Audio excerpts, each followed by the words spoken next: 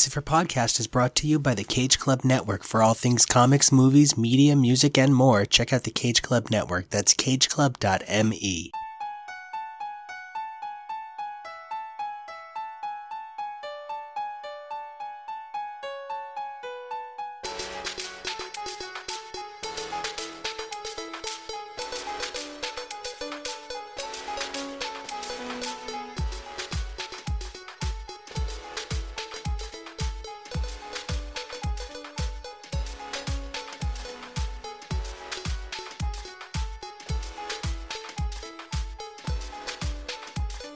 It's been a weird roller coaster ride for Kwannon, and it's coming to a weird screeching halt. Kwannon kind of gave birth to a god, kind of maybe didn't, gets to fight the god, but next thing you know, we're going to see the likes of Kwannon over in the pages of Hellion, where she's going to be facing off against the Goblin Queen. Not to mention, we had plant people and animal people all suddenly connected to Wolverine. This was a crazy week here on Krakoa, and I couldn't be more excited to talk about it with the best team. I'm Nico. I'm Kyle. I'm Regina. I'm Dylan. And I'm Jonah, and we hope you survive the experience, unlike Dr. Echo, unfortunately. Oh my god, are we starting on brute force? Are we starting on my new favorite thing in all of comics? Yes, animal brutality. It was an amazing nod to Grant Morrison's sort of groundbreaking, sort of homeward bound on steroids We 3. It was a really cool couple of pages in a really interesting title. But before we can even talk about the coolest shit going on in comics, today we are going to be looking at X-Force, Fallen Angels, and New Mutants number 6, X-Men number 5, and Weapons Plus number 4, number 1, number 4. It's a hard thing to talk about. However, I feel like we would be jumping the gun if we talked about anything but what I have to assume was like the greatest day of Regina's life. Regina, your woman is back. I know. I am so excited. When I saw the promo, I was like, are you serious? Yeah, our internal chat went fucking nuts because, like, I'm a Jean fan, and I'm like, Jean's never alive. But Jean fans need to shut the fuck up and take a back seat when it comes to feeling shit on. Nobody has it as bad as Madeline fans. Half the time you find out the Madeline you were reading was a Jean all along. So, Madeline fans have it worse than anybody. And she deserves so much more. I'm like, please, please, please, let's get something really fabulous for her this time. Now, my theory on it is that if mutants are brought back, I would not be surprised if, thanks to the resurgence of Limbo and Jean and whatnot, you know, Madeline could just be back as sort of like a matter-of-fact weirdness. But beyond that, I can't help but think if there's anybody Madeline Pryor wants to kill more than Scott Summers, it's gotta be Mr. Sinister. And the X-Men are harboring Mr. Sinister, and they made him like a fucking senator, and then they said experiment on some more people. If I were Madeline Pryor, I would be feeling like the mutant equivalent of a Nazi war criminal was just given access to an upper echelon cavalcade of genetic information and a carte blanche pass to do unto others as he has already wrought upon her. Madeline Pryor, I'm sorry, there's no way that Madeline Pryor isn't the good guy of whatever's about to happen. I would love to see her explode with righteous fury and just see it all laid out on the page. I just want to see it. I agree. I'm there. Dylan, I know you stan yourself a good Madeline. I think mostly because she's not Jean. Yes. But this has to be exciting for you too. It is super exciting. I feel like since Maddie's going to be making her return in the Hellions, and we already knew that Mr. Sinister was going to be a character in this book, I feel like it's probably going to be the beginning of just like Apocalypse was in Excalibur. We're going to learn that Sinister probably has some plans of his own that don't agree with Krakoa, and he's probably going to just resurrect Maddie in some sort of weaponizing form. Oh boy. So Kyle, I actually don't think I know your thoughts on Madeline Pryor. So, let's see. I really don't know where I stand with Madeline Pryor. I've really only seen her stuff from the Australian arc and Inferno. And I gotta say, I really enjoyed Inferno. I have absolutely no idea where things went with her after that, because, like you said, there's been multiple multiple times where she's appeared. So I'm interested to see where this could take. From a guy who left off on Maddie and Inferno to a guy who just met her, Jonah, if I'm not mistaken, where you are in our classic X's for Podcast read has Madeline Pryor having just married Scott Summers. So I have to imagine seeing her go from that picture. There's that famous panel where it's Xavier getting a letter from Scott on his honeymoon, and it's this amazing photo of Scott like hanging dong, and he just kind of like looks over at Maddie and he's like, check these out, honk honk, right? So I know we all really enjoyed that panel, but how does it feel going from the honk honk panel to this knowledge that Maddie's coming back and she's wearing some sort of scary black lace? Well, from hanging her tatas out with a oops kind of face for Xavier to, you know, being this badass queen of the Goblin Force, I guess. I'm not sure. I literally don't know anything about Maddie as the Goblin Queen, so I am excited to see what that means. For her right now in her very first few appearances, she's not that defined yet. She's just and I don't mean this offensively, generic, but the way the writers, mainly Chris, treat her, that's not nice.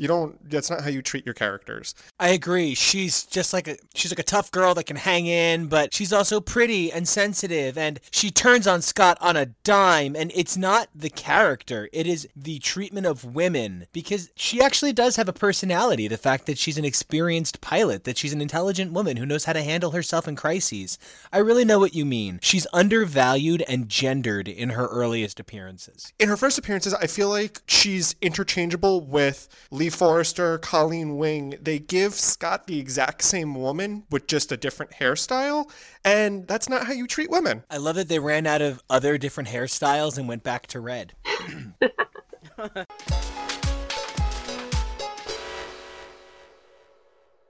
So today we're going to be covering 5 books released from the X Office. We're going to be taking a look at the much-delayed X-Men number 5 by John Hickman and R.B. Silva, featuring what felt a lot like a side story, but a very central side story, I guess. We're going to be taking a detour into Weapon Plus World War IV by Benjamin Percy and Georges Jeanty, which had a phenomenal fucking backup story of Weapon 2 by Ryan Cady and David Baldion. Then we're going to be taking a look at the trifecta of 6s that came out this week, including X-Force number 6, also by Benjamin Percy, but this one with art by Steven Segovia, as well as Fallen Angels number 6 by Brian Hill and Simon Kurdansky, and then rounding things out with New Mutants number 6 by Ed Brisson and Flaviano. Now, before the episode began, I asked everybody if they would be interested in reading Weapons Plus, and there was general vague interest. After the book came out and I saw the ways that it did inherently kind of connect to the central narrative of Weapons Plus, and what I can only assume is going to be the direction Benjamin Percy, current writer on X-Force, soon to be writer on Wolverine,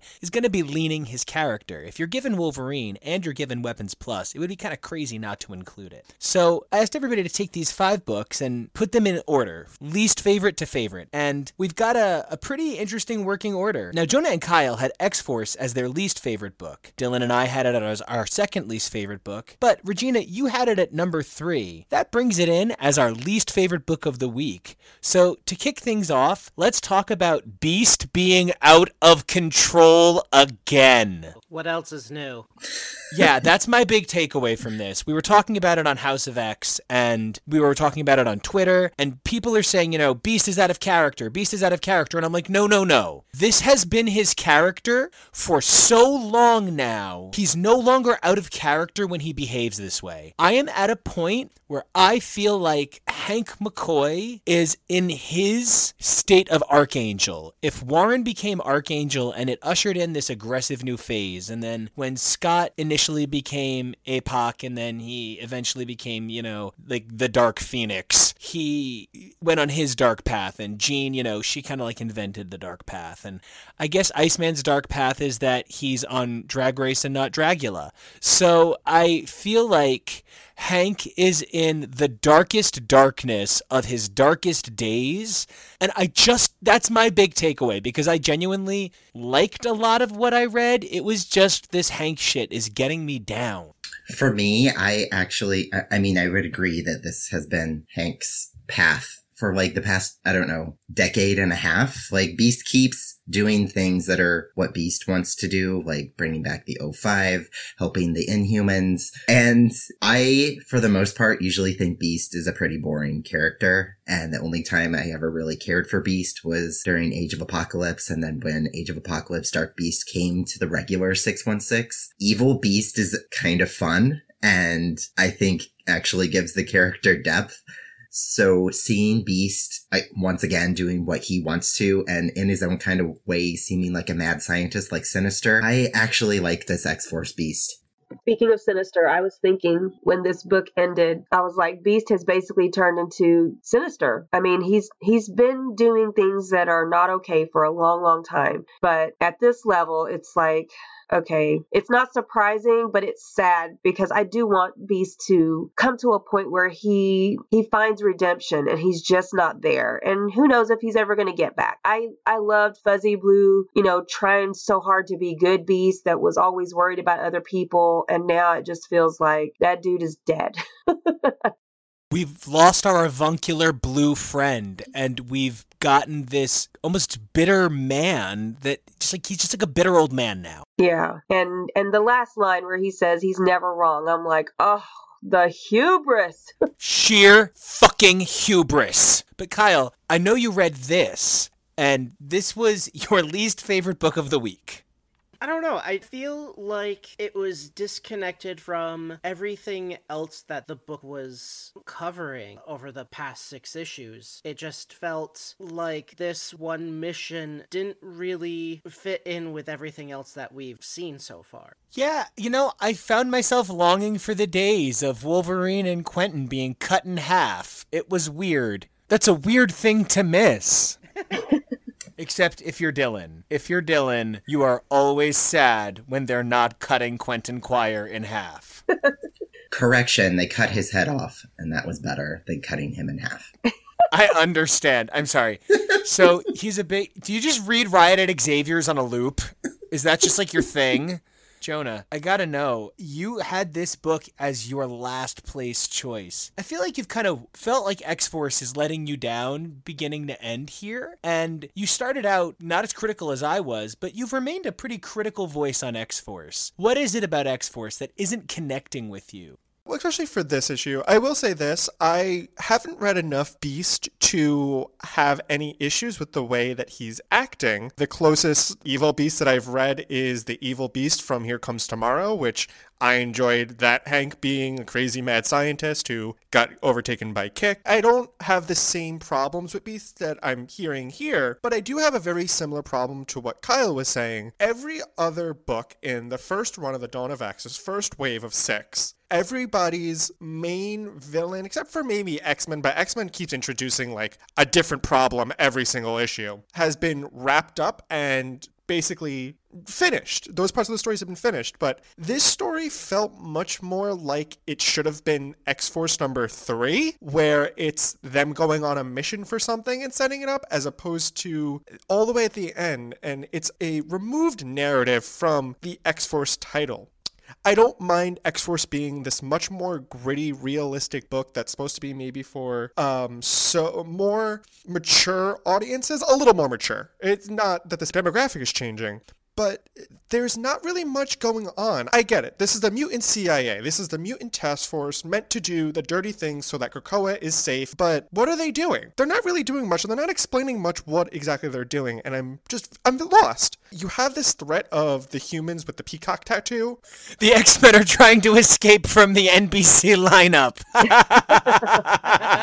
That's what it is. It's just, I'm confused as to what exactly X-Force is supposed to be doing. Give me something. And I think that bigger picture is going to be focused in a big way. Benjamin Percy has 3 titles in a roundabout way. He's got this Weapons Plus one shot. He's writing X-Force. He's going to be writing Wolverine. This guy is got his fingers in a lot of titles right now. And I noticed a lot of crossover elements between his two books this week. I see the Weapons Plusification of the X title happening on Krakoa, and I'm really excited for it. As a matter of fact, our second least favorite, or I guess fourth most favorite, because I just thought Weapons Plus was so great. I had it at number 3 along with Jonah. Kyle and Regina had it as their number 4 title, and Dylan, you had good things to say about it, even though you had it in last place. I felt like you were the person that was maybe the most hesitant to read this, Dylan. I was hesitant to want to read it. When it comes to certain characters in any type of comic form, there's some that look really cool, but I don't want to take the time to learn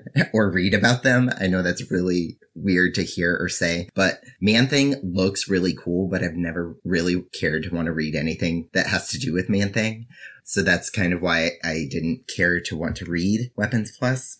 But I love that I did, and the part that I loved the most actually kind of didn't have anything to do with Man-Thing, but the end of the book had this team called Brute Force, which is just a bunch of animals in robot suits, and I just want them to have their own title now, and I want them to have action figures, and I want them to have a movie, and I want great actors to do voices of the animals, and this is just my life now.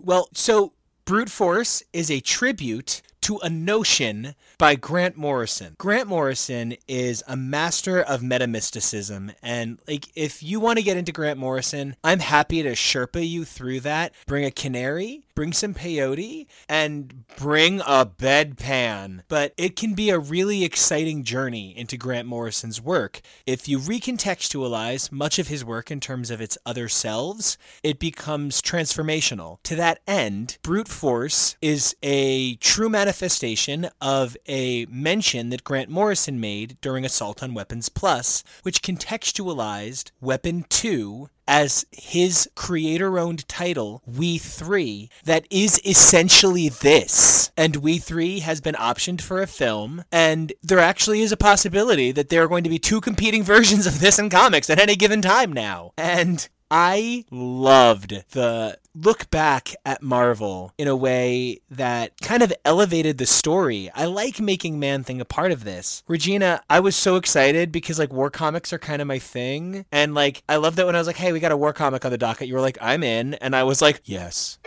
that's, yes, okay, yes.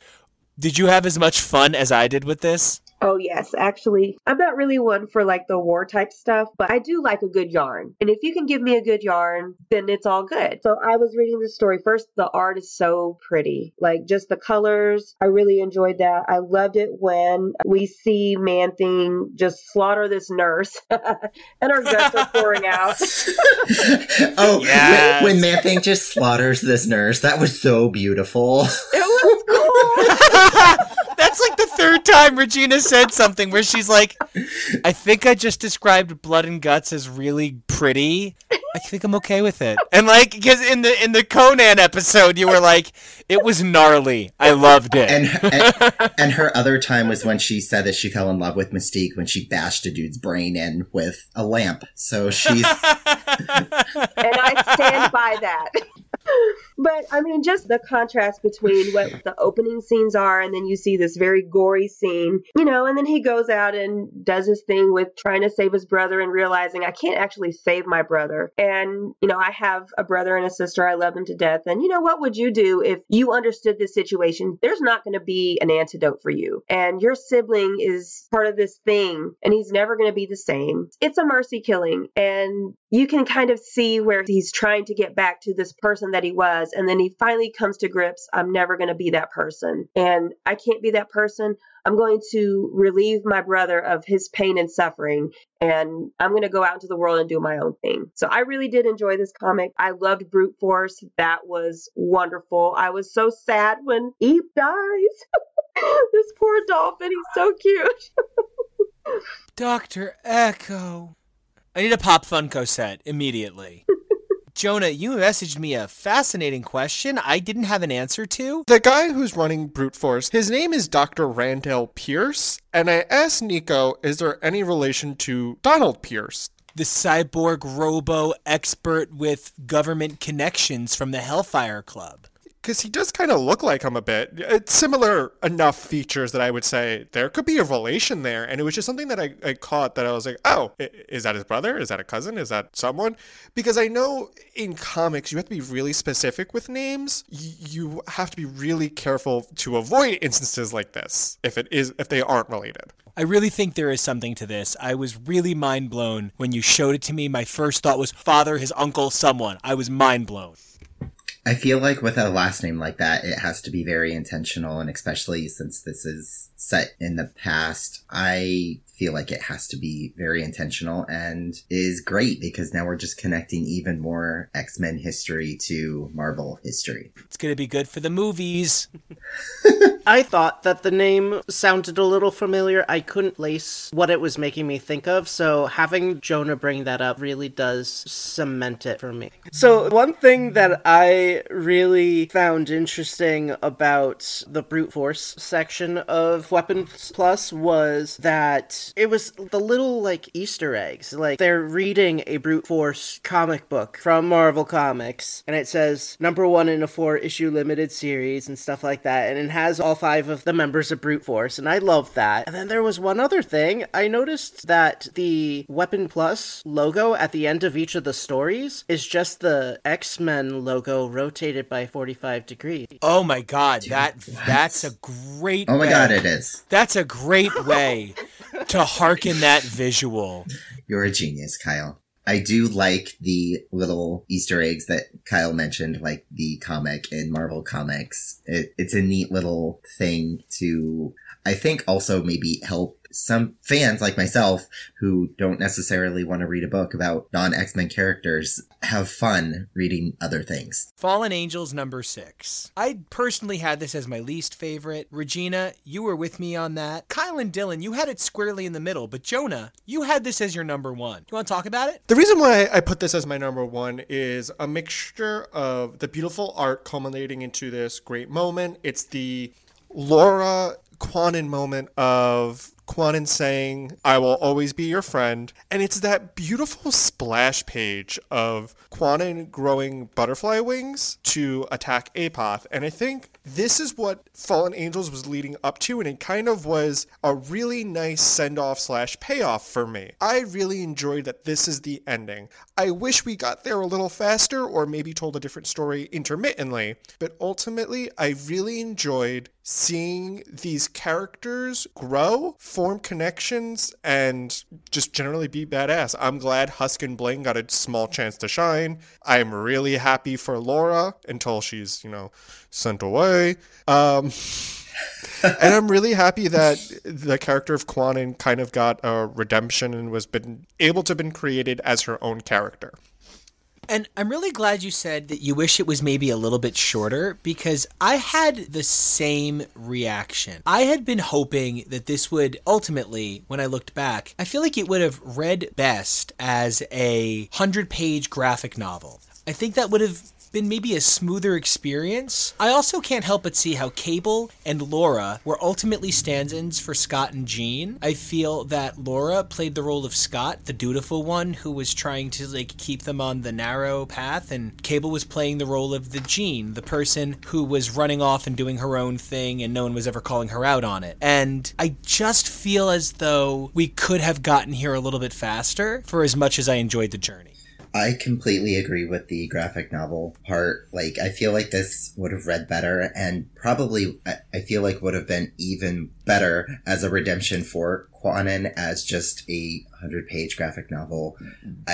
Like Jonah mentioned, I'm happy that Bling and Husk got to shine for a millisecond. I feel like the most shining that they did in these 2 issues that they were in was just being on the cover of issue 6, because they did not do a damn thing in issue 5 or issue 6. But I am happy that Kwannon got a story to separate her from Betsy, and I hate to say it, but I'm happy this is over. It started out amazingly well done, and the art and everything, but I kind of feel like the story and even the art kind of lacked in the last 3 issues. Yeah, those last couple of issues were maybe the most marker-heavy thing. I have to agree with everybody else that I kind of wished that it had ended a little sooner. I don't know. I mean, it just felt like most of the characters were there to fill pages than to actually contribute to the story. And it really was a story about growth for Kwannon and Laura only. My least favorite book. It just didn't do it for me. I did notice that this is the first time I think I've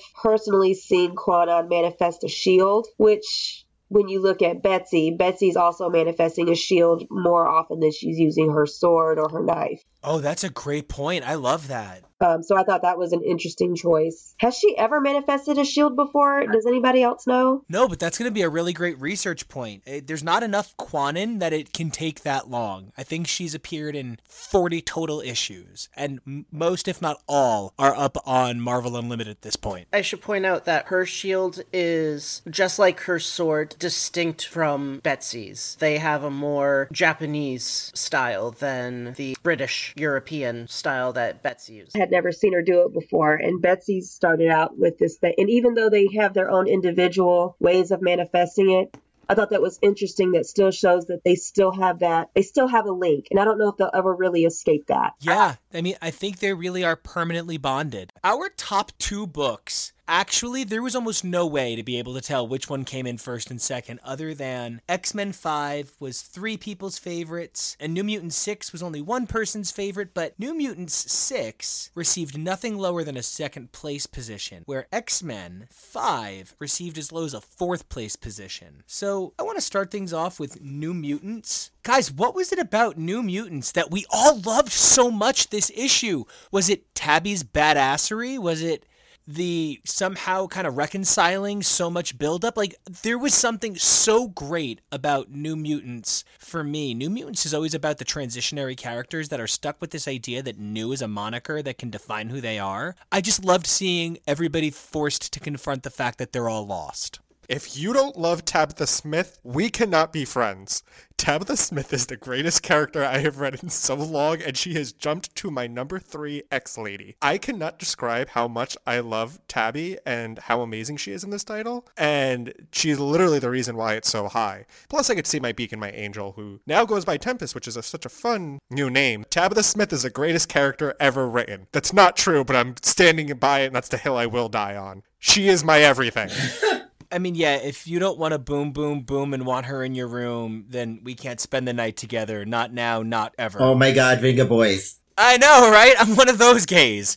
I liked New Mutants exactly for that fact. I'm a huge 90s X-Force fan, so anybody that was a part of the X-Force in the 90s will always be one of my favorites, and Tabby is a favorite of mine too. She's grown over the years that she's been in comics, but I feel like a lot of writers have always been able to just get the sense of character that she is. She's fun and she's quirky, but she can be, like you said, the leader that she needs to be when she needs to be. And in this issue and 2 issues ago, when we first got this story with Tabby and Armor and Beacon Angel, she realized that she was going to have to be the one to basically save the day for these kids, because in a sense, she's the elder here and she needed to fix things, because in that previous issue, she kind of just ignored them and let them go on. And then she realized, crap, I probably should have been there to chaperone or something like that. And I just feel like this book is also a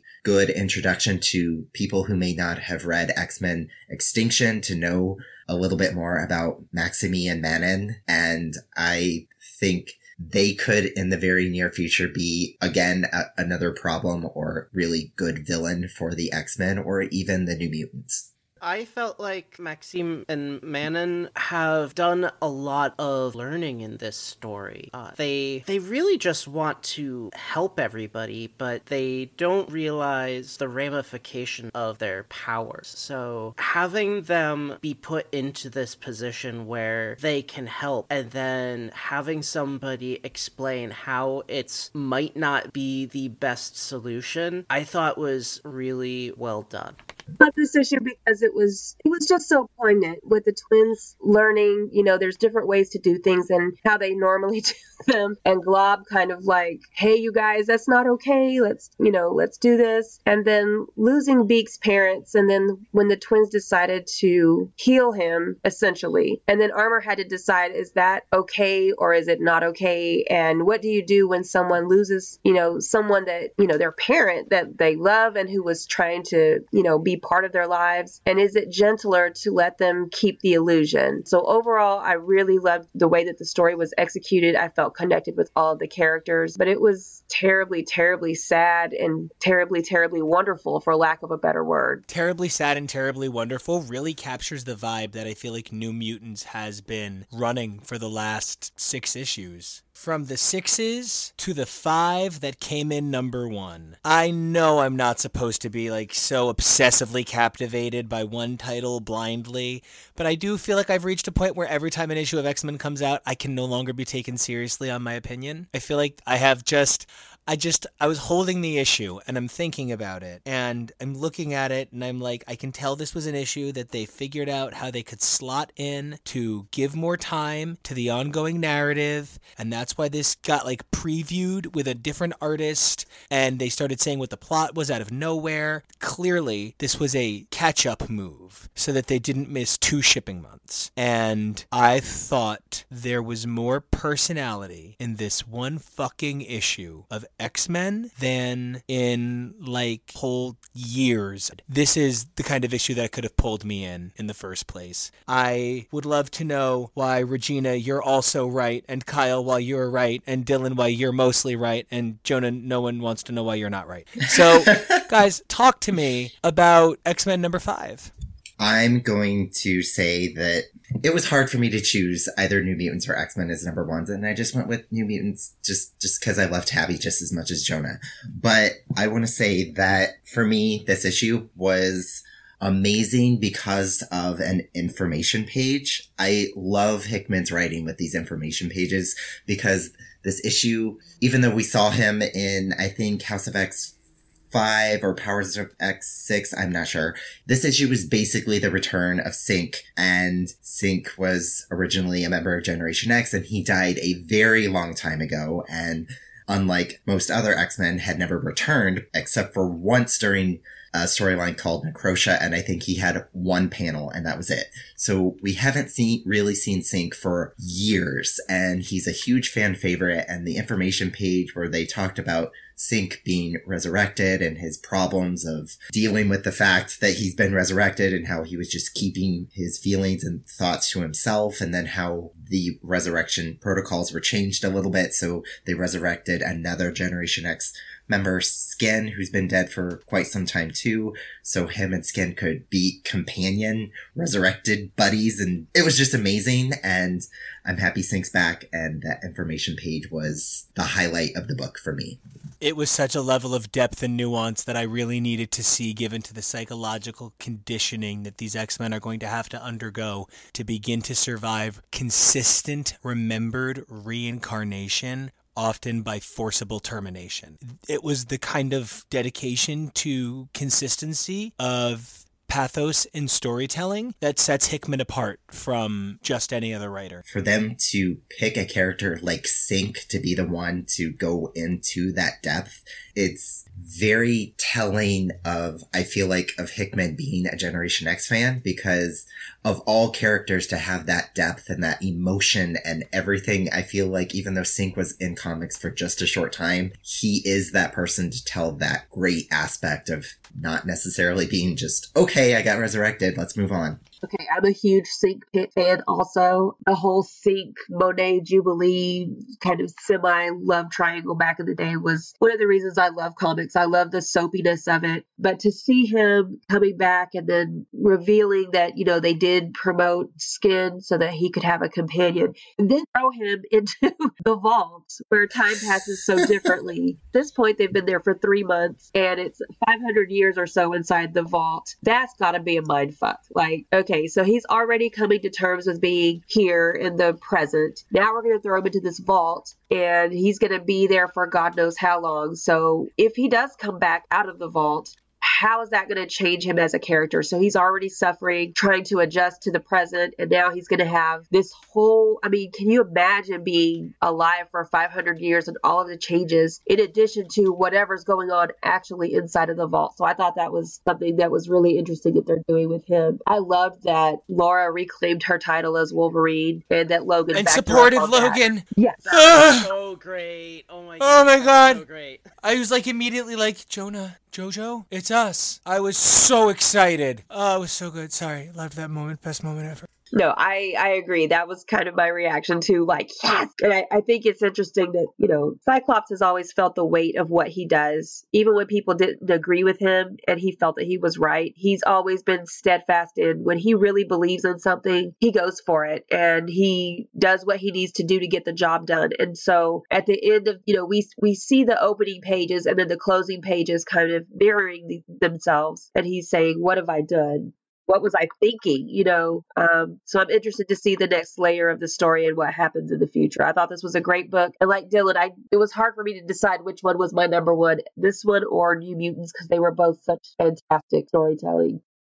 This week, Nico had told me that I wasn't allowed to read these books until I got far enough into New X-Men so that I wouldn't have anything spoiled for me. So... Assault on Weapons Plus from New X-Men 142 to 145. Once I got through that and seeing the link between the Vault and the worlds, it really was a really cool callback, having that connection and having experienced that storyline so recently. Now, you know, Jonah, I was so excited for you to get to experience the Children of the Vault, and there was all this gorgeous R.B. Silva art, and then you said this was your second least favorite book, and I just wasn't sure how to fix it. My problem with X-Men right now is that Hickman has a lot of ideas floating around, and I was really happy that the story was talking about the Children of the Vault, and that was something that was brought up in X-Men #1 with Serafina. However, there has been no other connection to the Old Bitter Lady Brigade, the humans for the remnants of the Master Mold scientists. Where is all of that story? I'm not unhappy with what I got from this book because I do think it's a really good story and everything was beautiful and I'm excited to see what comes out of it. But there have been so many ideas in X-Men that I'm just waiting for them to catch up to what they already laid in front of them. That's what my problem was, is that there's so much going on and it seems like more threatening. Maybe it's because I don't fully understand the Children of the Vault, but it still seems like there are a lot of pressing matters within the X-Men title that they haven't addressed for a very long time, and that just concerns me. I think that's all really reasonable. This week in comics made me super excited because the MVP of this week is Hisako, or Armor, because she got to be in 2 books, and she was pretty amazing in both of them. She was. It's great seeing her get so much page time. She deserves it. I think any representation is important, and I think especially when it's a well-thought, well-researched character that has ties to her cultural heritage, and we've seen that connection explored. It's not just a celebration of the diversity that the X-Men is proud to tout, but it's a method of inviting new people to the X-Men. This era of X-Men is supposed to be about inclusion, welcoming, and acceptance. Everybody's welcome on Krakoa, so let's make sure everybody's welcome to read in Krakoa. It's very important that we continue to shatter that paradigm and not hyper-rely on the same 5 characters. Don't get me wrong. I perhaps wish that it wasn't all on Hisako. I've begun to feel like Hisako is accepting this sort of role of all of the Asian representation in mainstream perception of the X-Men, but I see them making the efforts with Karma and with Kwannon to fix that. And I just feel like this is a great time to look forward to how far the X-Men are going to keep evolving.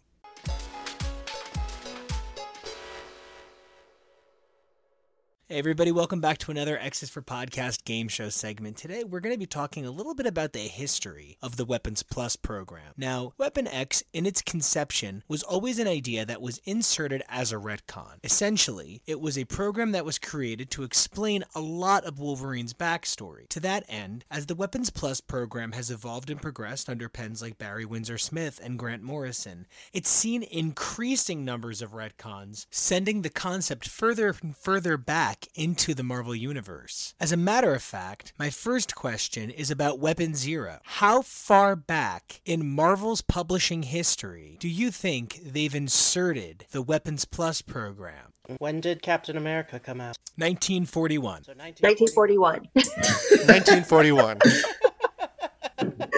Dylan, you have any thoughts? I'm going to say that I love The Price is Right, so I'm just going to say 1942. $1. Fittingly, with our coverage of Marvel's 80th anniversary celebration, they've inserted the Weapons Plus program as far back as Marvel Comics #1, with a character named John Steele representing the first Weapons program character introduced in the pages of a Marvel comic. For our Weapon 1 question, we're going to take a look at some of the characters that indirectly experience a connection to the Weapons Plus program. Captain America was ultimately revealed to be the result of Weapons 1, but due to that piece of canon, a young hero popular in the Marvel Universe is also powered thanks to the Weapons Plus program. Is it X-23? Miss Marvel? Regina, what's your guess? Wolverine.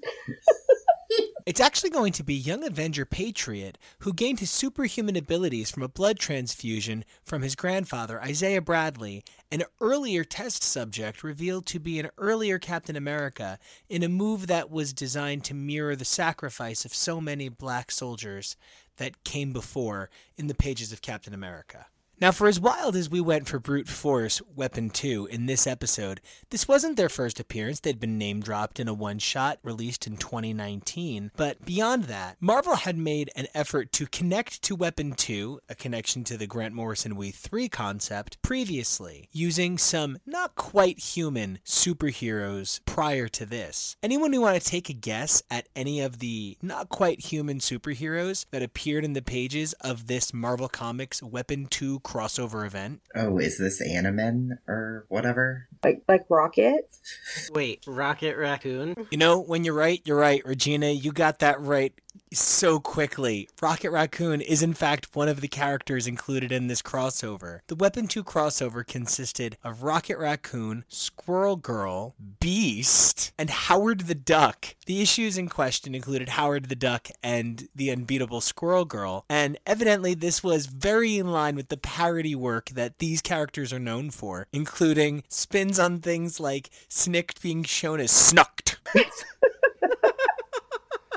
Thanks. I hate this. Wait, I hate it too. and Beast?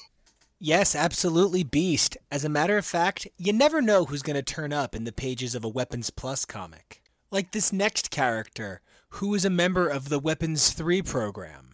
He was also a member of the Brotherhood, Pete Wisdom Nemesis Black Air, a Deadpool and Phantom X nemesis, ran afoul of the Captain Britain Corps, resulting in his flaying, and even found his genetic code repurposed to create mutant hunting bullets on Genosha. Considering how well connected this character is, I'm not sure how you're not all just shouting out his name. Eunice. No idea. Weird, come on, how don't you all know the Skinless Man? You know, the Skinless Man! You know him! He's skinless! Skin me as fast as you can. I'll never have skin on the Skinless Man. That was horrifying. So is the name Skinless Man. I hate this Well- too. I hate this too. We get Weapon 4 being Man-Thing, which, of course, I appreciate. However, what's fascinating is the character who Weapon 5 ultimately would be revealed to be far precedes almost anything we know to be a part of the Weapons Plus program. The hint I'll give to the identity of this character is a recent Tom Hardy film ultimately resulted in this character's shelving. Venom? Which Venom? Venom? No, I don't know. You're actually really close. It's Agent Venom, Flash Thompson, who, in his super awesome tactical suit, would not only serve alongside Spider-Man, but would join Rick Remender's Secret Avengers. Wait, wasn't he also a Guardian of the Galaxy? He in fact did serve some time as a Guardian of the Galaxy. It's unbelievable that we've hit the Young Avengers, the Guardians of the Galaxy. In fact, there's just about nowhere in the Marvel Universe, whether it's the live action or comic version, that the Weapons Plus program doesn't touch. As a matter of fact, the product of the Weapons 6 program is one of the most recognizable characters, whether it's Marvel television and animation, live action, or the comics, that I can think of from the last 10 years. And if you need a hint, well, Sweet Christmas. Luke Cage? It's in fact Luke Cage, the doctor that ultimately performed the experiments that resulted in Luke Cage's bulletproof skin, was funded by the Weapons Plus program as part of the Weapons 6 initiative. Huh. Weapon 7 represents an interesting first for the series, where it was a term repurposed by a different writer. While I don't expect most readers to be familiar with the Marvel UK Super Soldiers, who are most well known in the US for being a part of the Revolutionary War miniseries, there's a Wolverine villain who's probably a little bit better known for being a member of the Weapon 7 program. Is it Omega Red? Cyber? Wow, absolutely no, that gets a total holy shit, it's Cyber. I loved Cyber back in the day. Not too much is known about Weapon 8 other than it featured quote-unquote psychopaths and criminals. That's not particularly forward-thinking. But there's almost too much known about Weapon 9. If you ask the creator, Rob Liefeld, Weapon 9 was originally going to be Deadpool. However, later on, a different character, who wasn't originally known to be a mutant, but later was retconned to be, known for their appearances in comic, film, and television, was later revealed to be Weapon 9. Anybody have any... I actually know who this is because I was interested in their name and that Marvel did it. Is it Typhoid Mary? It is 100% my precious Typhoid Mary. Huh, didn't know that she was connected to all this. Daredevil and the X-Men actually have a number of common threads. A lot of it is likely due to the shared concepts created by Chris Claremont and Frank Miller, which would go on to define both series. For instance, many people don't realize that Lady Deathstrike first appeared pre-cybernetics in the pages of Daredevil. Once believed to be all there was, Weapon X is best known for giving us Wolverine, Deadpool, Sabretooth, X-23, among countless other popular characters. But what might not be as well known is Weapon 11, though there is something notably ridiculous about Weapon 11, and it lies exclusively in the name. Does anyone know what Weapon 11 is better known as in Marvel Comics? Weapon 10. Yes, actually, in a ridiculous twist of fate, Weapon X, Garrison Kane, a creation of early X-Force, in X-Force number 2, I believe, is ultimately revealed to be Weapon 11. So Weapon 10 is Weapon 11 is Weapon 10 is Weapon 11 is Weapon 10. Okay. Now, you would only be familiar with Weapon 12, the Huntsman, Zona Cluster 6, if you're familiar with New X-Men. However, these days, most fans are familiar with Phantom X, or one of his many iterations. However, there's a series of popular characters that many people might not realize are actually Weapon 14. I do know the answer. I know, but I don't want to say it. I have no idea. You do know, Dylan. You have to know. Oh, As I'm sure is what just occurred to Dylan, Weapon 14 is sure enough X-Men comic book favorites, the Stepford Cuckoos. Weapons 15 and 16 are a little bit more ridiculous, at least their names are. They are Automaton and All God. Now, on top of those, there are a few that are maybe a little ridiculous as well. There's one known as the American Kaiju Weapon, which was created from Dr. Connor's lizard formula, Pym particles, Beast's MGH, and Hulk gamma radiation. Big-time fan Rick Remender would add to the canon as well in the pages of his Captain America with a somewhat more abstract villain known as Dr. Mind Bubble, who would go on to be known as Weapon Minus. Jason Aaron would also try to connect the Weapon Plus program to some of his favorite canon in the Marvel Universe by creating the codename designation Weapon Infinity for a well-known Marvel property that he would use time and time again in the pages of his Wolverine and X-Men. I have no idea. It's actually Deathlock. He's better known as that sort of scary-faced cyborg guy. He's an interesting character, has been seen with Cable, Wolverine over the years, and also well known in his own regard, though I do frequently think he's better known for looking interesting. Kind of like Moon Knight or Man-Thing, to harken back to what Dylan said earlier. I think the point that we're trying to make with this episode is that this Weapons Plus special, even if it wasn't the most key pivotal moment of the entire Marvel Universe this month, They are making a strong bid to position the Weapons Plus program as something in the pages of every Marvel comic, starting with the Marvel 80th Anniversary Initiative, placing Weapons Plus in the pages of Marvel Comics #1. I'll be interested to see what role it plays in the future of Marvel Comics with Incoming.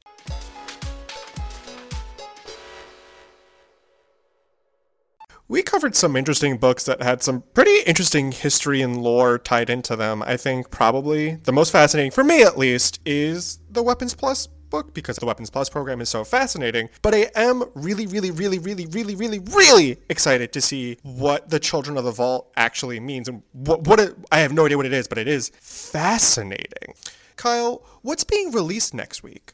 So, this week we have a lot of stuff being released. First of all, we have Marauders #7, X-Men Fantastic Four #1 of 4, of which there are 4 covers, and Savage Avengers #0, which will have 2 covers. In addition, we have 4 posters that are being released. The Alex Ross cover of Wolverine 1, as well as the standard cover of Wolverine 1. We have the giant-size X-Men Jean Grey and Emma Frost #1 poster, and the X-Men Fantastic Four #1 poster. And then finally, we have one omnibus, the X-Men vs. Apocalypse the 12. But until next time, you can find me on both Twitter and Instagram at Drantis82. Dylan, where can everybody find you? Everybody can find me on Facebook at my X-Men Facebook group called House of X, which Regina helps me moderate, or you can find me on Instagram at Warpath_Dylan. That is Warpath_DYLAN.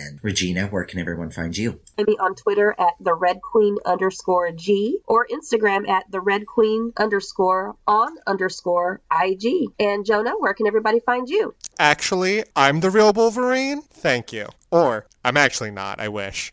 You can find me on Twitter and Instagram at PeakJonah. Nico, where can everybody find you? You guys can find me all over this amazing network with any number of these amazing people on any number of amazing shows like HTML, which I do with my husband Kevo, as well as all the feeds of this show. Don't forget to check me out on Instagram over at Nico Action, that's NICOACTION, or my comic work over at KidRiotComics.com, that's KIDRIOTCOMICS.com. You can check us out on our web portals at X's for Podcast, or wearekrakoa.com. And until next time, when we're covering a bunch of the stuff that Kyle named, which was a bunch of stuff, we'll see ya. Bye. Goodbye.